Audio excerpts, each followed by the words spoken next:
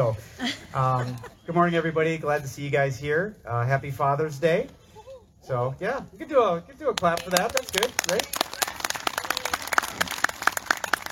If you want to turn to Philippians chapter 4, verse 6, that would be great. And we're going to talk about faith. We're going to talk about fear today. So Philippians 4, verse 6 says this: "Be anxious for nothing, but in everything by prayer and supplication with thanksgiving let your requests be made known to God. And the peace of God, which surpasses all understanding, will guard your hearts and minds through Christ Jesus." And so I want to start off with this here, the word anxious in verse 6. That word is, this is an English translation that comes from originally written in Greek, and that word is a mermenate. And that word has a couple different connotations to it. It makes sense to understand like what's around it that kind of pushes the word to mean something. But this word root is about being the act of being consumed by something that actually produces action in your life. And so there's this consuming thing that comes on into your life that creates something. And so there's a positive and negative side of it. Typically, this word is used on a negative connotation of anxiety, and anxiety being the bad side of it. The positive side of it could be deep care. This word is also used to mean care in the New Testament in one other place. And so when we look at this word, we could say, I have deep mermenate for my children. And we could say I have deep care for my children, or I have deep anxiety for my children. It depends on the context in which the word is being used. And so the New Testament typically used this word for mermenate to be on the negative side, as an anxiety side. And so when we look at what this word means in action, remember, you're consumed by something, and because you're consumed by something, it produces action. The productive action that's happening typically looks like apprehension in our life every day. It could look like causing us to freeze, having consuming concerns, or maybe that your mind is racing and it won't stop. And so it's all you think about, and you just really can't focus.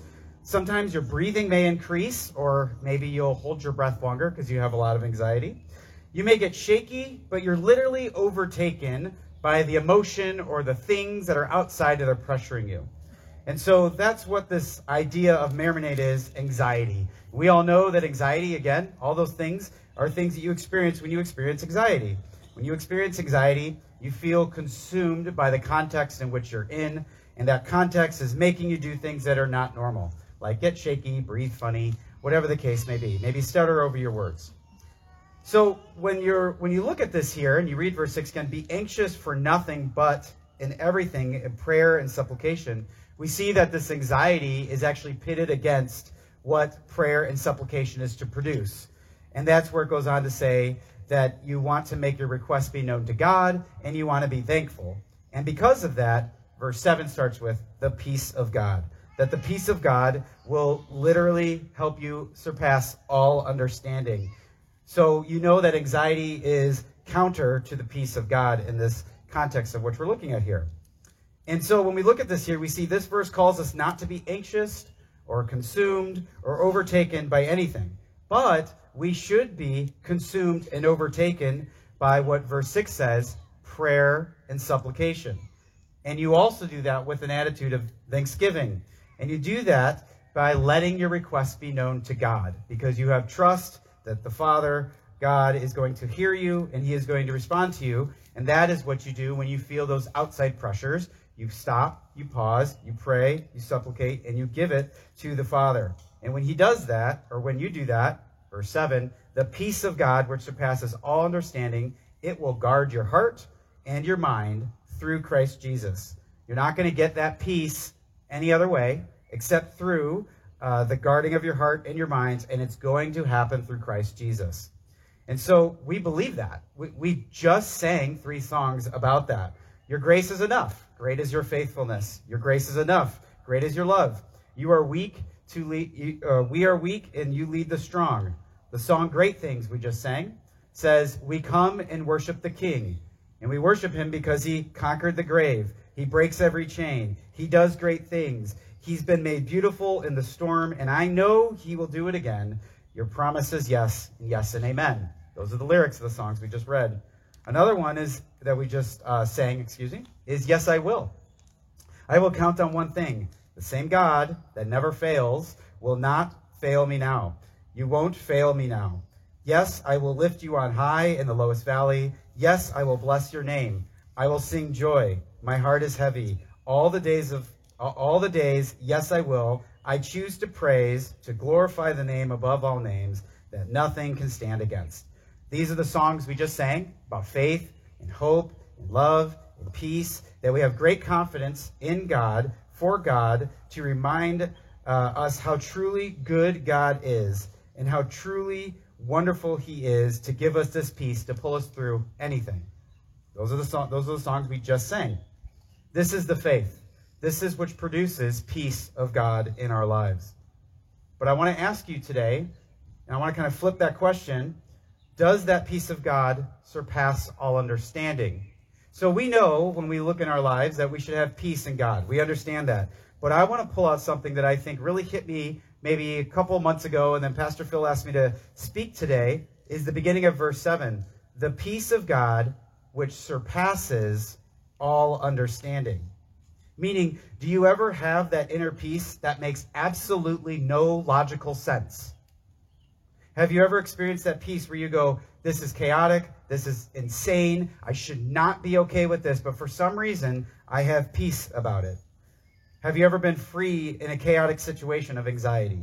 Have you ever been free in a chaotic situation that is just out of control, that even though in the midst of tragedy, you are confident and have peace that God is who he says he is? Or do you allow your thoughts and your feelings to ruin and cloud and dampen that peace that the Father says that he will give to us in this text? So let's talk about fear. It is Father's Day, and as fathers, we are not supposed to be weak. We're not supposed to be afraid. We're supposed to be tough. We're supposed to be strong. We're supposed to exhibit strength. We're supposed to say, we've got this. And that's true. That is our role as fathers. Those are things that are inherent to what we want to do and how we want to live. And that's what we want to do. That we want to face the fear and we want to demolish it. But there are fears that we face as fathers and as men. And women feel the exact same things, but today's Father's Day, so I'm just critiquing it towards that. Failure. Men, we have a fear of failure and the shame that comes with it. This is a reality. Disappointments from others. You know, it's hard to admit that as a person, you've messed up. It's hard to admit that you have screwed up at something in your life. And sometimes we'll do that mentally, but to actually go to somebody else and say, I made a mistake and I'm sorry. Those dreaded two words, I'm sorry, is very difficult because we have to admit that we failed at something. We have to admit that we did something wrong. We have to admit that we did not have it under control. Another example of fear that I think we all face is the fear of being weak or incompetent. We want to know that we have what it takes to get the job done.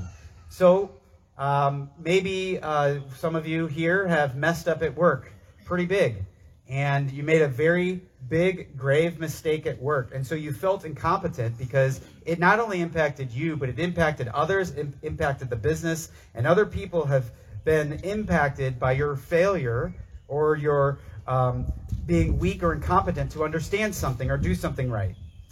This fear of being fired and not being able to provide for a family, that's a reality that I think every single person experiences.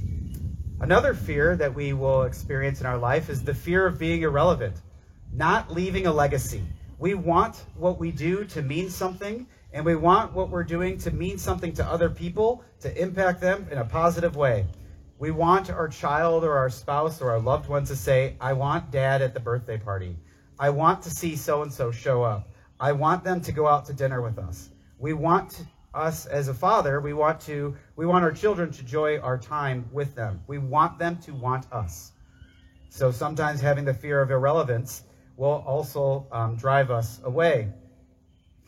We also have a fear of looking foolish, being criticized, made to look like we're not up to par, made to look like we have no clue, tear a man down verbally or point out his flaws and make them look bad, and so we cringe and we struggle with that. Those are real fears that we face and we experience. I can tell you, for myself, this is the area that I fear. I struggle with the idea of looking foolish. You can ask anybody. I'm not good at taking jokes at myself. I always have to kind of fight against it because I always take it personally.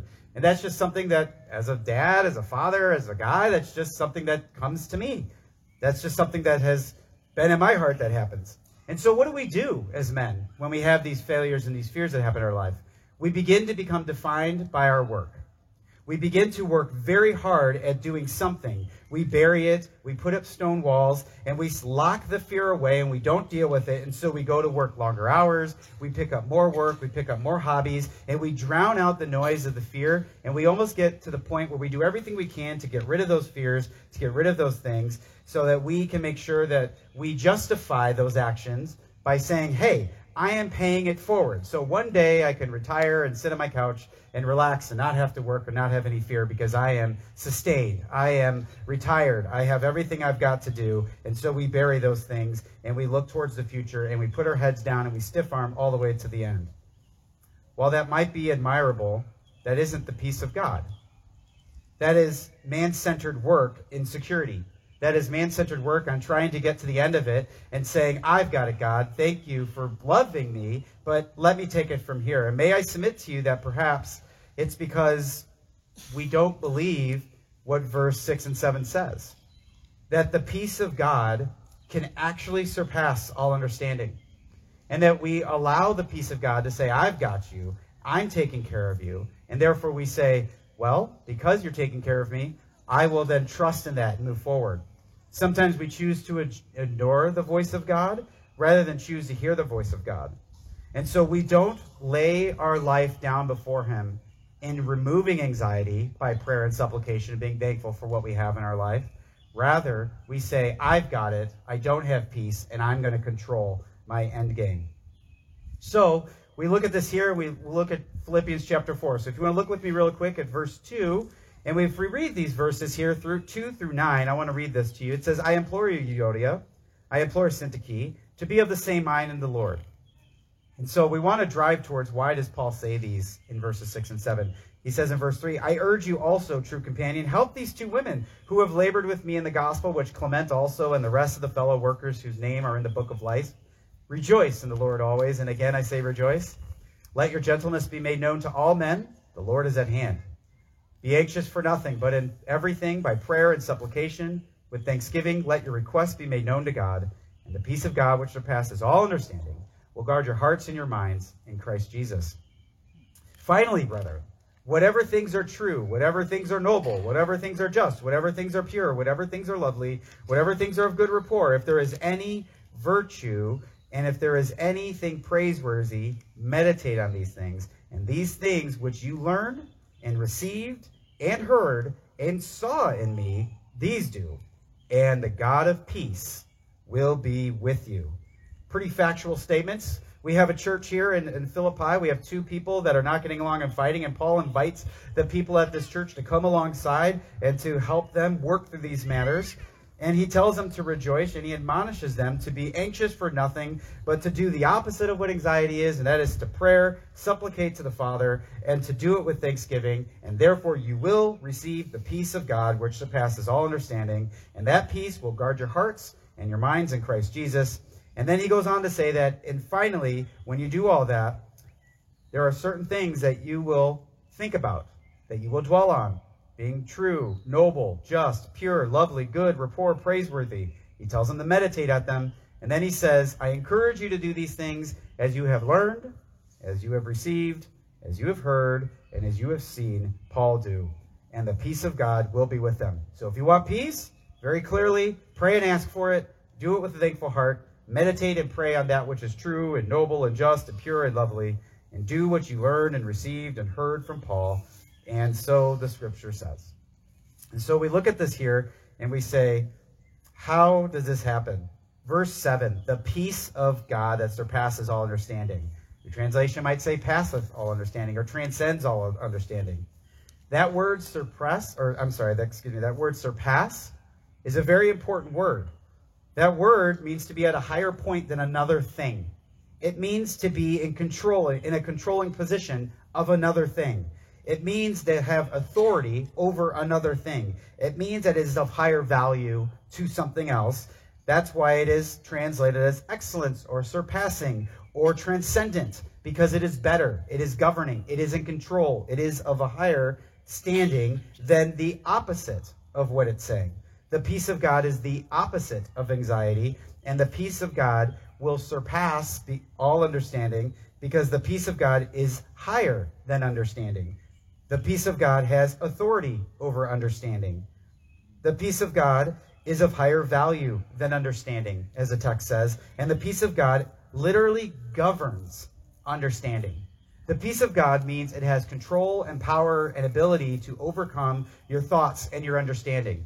It means that you can look at something and say, in the face of adversity, the Father, God, has it, and I'm at peace with it. I'm not going to allow the context of what's going on to make me anxious. And if I do have that, I'm going to pray and supplicate to the Father, and I'm going to be thankful because I know he gives liberally, and I know he gives to us. So much so that this peace of God that's literally of higher value, of greater of importance, that controls and governs your mind, will literally drive you to meditate and to think and to consider the things that are true, noble, just, pure, lovely, of good report, and of praiseworthy. And you will enjoy and take pleasure in those things, and you will meditate on those things, because the peace of God literally will take over your mind and your heart, and it will guard your mind, and it will guard your heart, and it will do that only in the name of Christ Jesus. And so we say, that's great, that's awesome, that's amazing. We love what the text says. But let me point something out to you. This is the end of the book of Philippians. There is a beginning. This is the crescendo. And so we say, how did Paul get to that? That's his thesis coming in his summary statement. If you've ever written a paper or a research paper, that's his final summary and what he's talking about here. And so to understand that, we have to go to verse 1. How did he set this up? So let's go to chapter 1 of the book of Philippians and see how he starts off and how he actually gets to the confidence to say this in chapter 4. And in chapter 1, verses 1 through 6 says this. He starts off his introduction to the church at Philippi, and he says, Paul and Timothy, bondservants of Jesus Christ, to all the saints of Christ Jesus who are in Philippi, with the bishops and the deacons, grace to you, and peace from God our Father, the Lord Jesus Christ. I thank my God upon every remembrance of you, always, even in prayer of mind, making requests for you with joy, for your fellowship in the gospel, from the first day until now, being confident of this very thing, that he who began a good work in you will complete it until the day of Christ Jesus. And so I want to point out a couple things here. What he just said at the end of the book of Philippians, prayer, supplicate, thanksgiving, he just said that at the beginning of the book of Philippians. Verse 3, I thank my God of every remembrance of you. Always, even in prayer, I making requests for you with joy, for your fellowship in the gospel from the first day until now, being confident of this very thing. He is confident of this exact thing that he's praying about with thankfulness, which he ends the book of Philippians with, because he is saying in verse 6, I am confident of this very thing. He who began a good work in you will complete it until the day of Jesus Christ. And the point of this is, he doesn't say, Philippians, you are going to complete it. He doesn't say, Philippians, you are going to work hard. He doesn't say, Philippians, you guys are going to complete this in the day of Christ Jesus. And he doesn't even say, you Philippians started it. He says he. And that he, that pronoun, is talking about God, the Father. The Father God, who has the Son, Jesus Christ, who came to this earth and died on a cross. He is the one that started it, and he is the one that will end it. This is significant. God is alive, and he is active in the life of these people at the church at Philippi, just as he is alive in our lives. So I ask you, are you living like are you living like God is working in you? Are you living like you know God has started it? And are you living like God will complete it? Or are you living like you have started it and you will finish it? And God might be a good part of that equation. He is not the one that is working out that equation. Because I would tell you that he is the one that is working out that part of the equation with you. You know, Paul also says in the book of Philippians, if you want to turn to chapter 3 with me, he tells us exactly how I started off today. When he says, hey, I'm going to fix it. I'm going to do it. I'm going to set it all up for success so that I can have a good ending. He says this in Philippians chapter 3, if you follow along with me. Philippians chapter 3, verse 4. Though I also might have confidence in the flesh. If anyone else thinks he has confidence in the flesh, I more so. So Paul is saying, hey, if anybody's confident and says, I got it, I've done way better than they have. Paul says this. And he's talking about his previous life. He says this, these are my credentials. This is my resume. This is what I got that other people don't. I'm circumcised on the 8th day from the stock of Israel, of the tribe of Benjamin. I'm a Hebrew of the Hebrews. Concerning the law, I'm a Pharisee. That's all in verse 5. That's his resume. Verse 6, he says, concerning zeal, persecuting the church. Concerning righteousness, which is of the law, I'm blameless. He goes on in verse 7, he says, but what things are to gain to me, these things I've counted loss to Christ. He says, I've got it all. I've done it all. I've ticked every single box. It's all about me, and I've got it. But he says in verse 7, but what things were gained to me that I have counted for loss is Christ. Yet indeed I also count all things of loss for the excellence of the knowledge of Christ Jesus, my Lord, whom I have suffered the loss of all things, and count them as rubbish, that I may gain Christ, and be found in him, not having my own righteousness. So he starts off in verse 4 about his righteousness. Look at everything I've done. And he throws it away, because he says, my righteousness isn't good enough. Look at verse 9 again. And be found in him, Jesus, not having my own righteousness, which is from the law, but that which is through faith in Christ. The righteousness which is of God by faith, that I may know him and the power of his resurrection, and the fellowship of his sufferings, being conformed to his death, if by any means I may obtain the resurrection from the dead. Paul has confidence in his previous life. He was circumcised on the 8th day. He's from the nation of Israel. He's got the tribe of Benjamin. He is a Hebrew of all Hebrews. He's a Pharisee. He's got zeal. He's blameless. That's his resume. That's the equivalent of us saying today, I've got my own shots. I was born in a privileged country. I'm from a privileged family. I'm well connected in the community. I'm on every board. I've been promoted. I followed all the rules. I've got straight A's. I was valedictorian. I was recruited in college at a young age. I got promoted every 2 years for the last 18 years. I won Employee of the Year. I've won every single thing I can in my work. I'm a man and I work in the community. He has done it all and then some. He's had his cake and he gets to eat it too.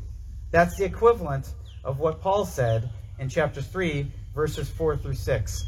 I've done it all, I've made it all, and look at me, look at how good I am. But that doesn't mean anything compared to knowing Jesus Christ. Choosing your resume over Christ doesn't get you anywhere.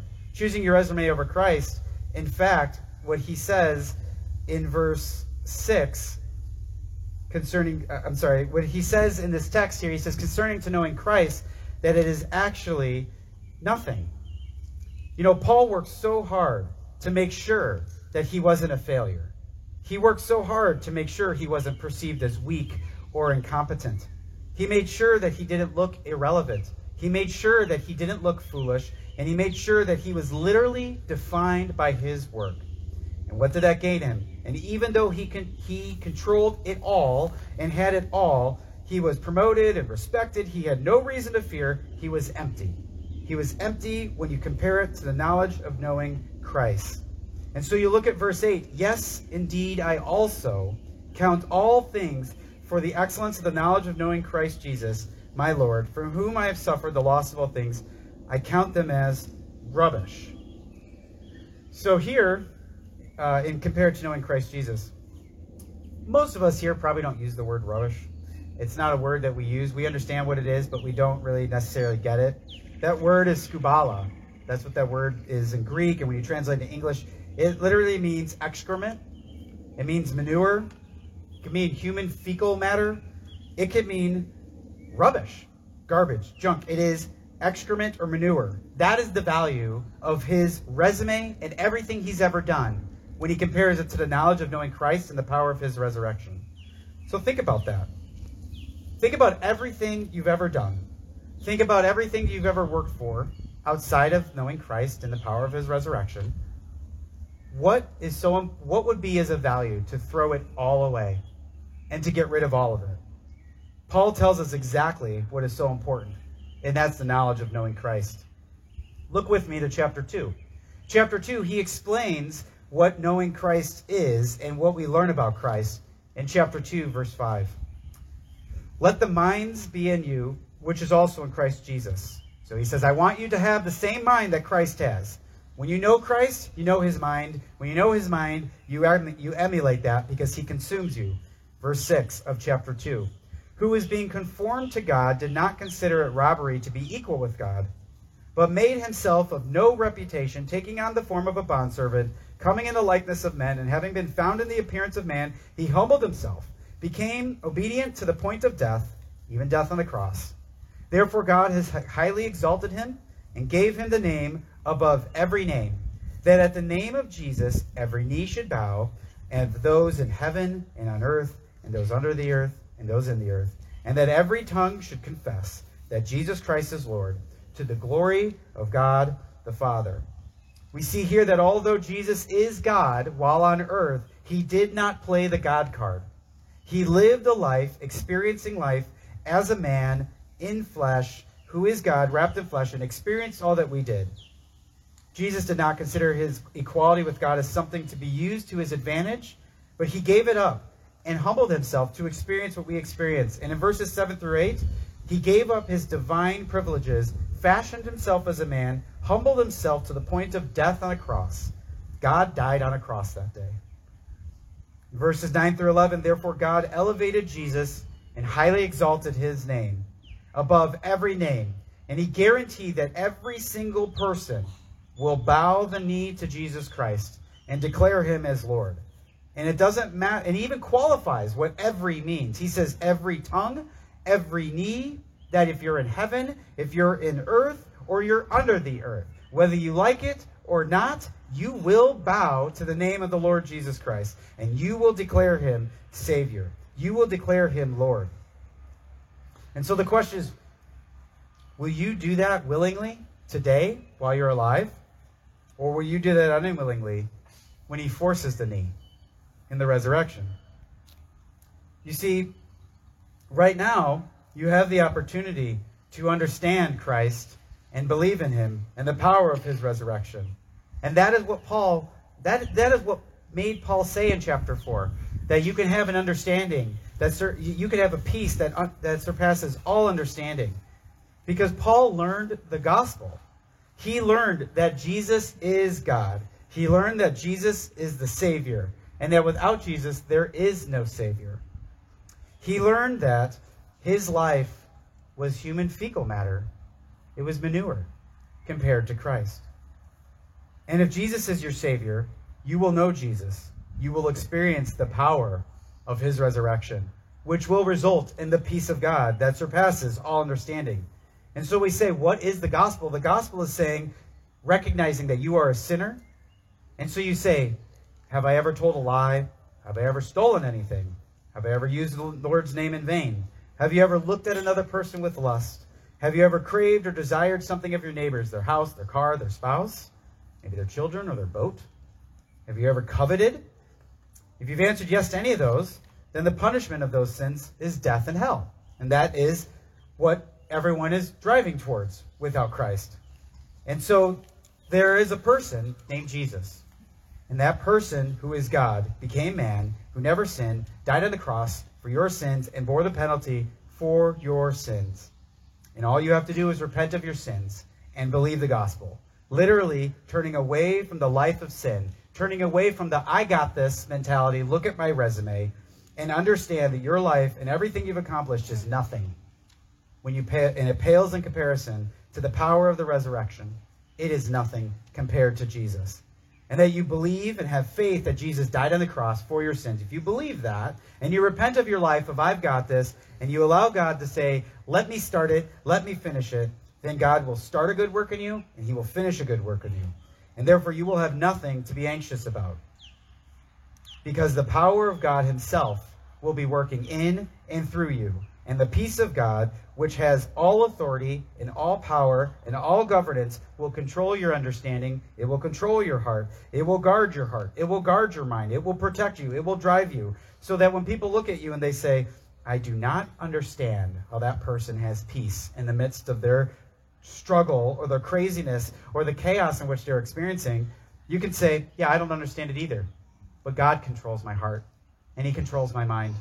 And God is the one who's working this out in me. And I know that I have the peace of God. And I know that it doesn't make sense, but the peace of God is literally working. God the Father is working through God the Son and the power of the Holy Spirit to guard my heart and to protect me, to guard my mind and to protect me. And God will do all that in the name that is above every name, that every knee will bow to. And he will say, do you know him? Do you know Jesus? Do you want to know him?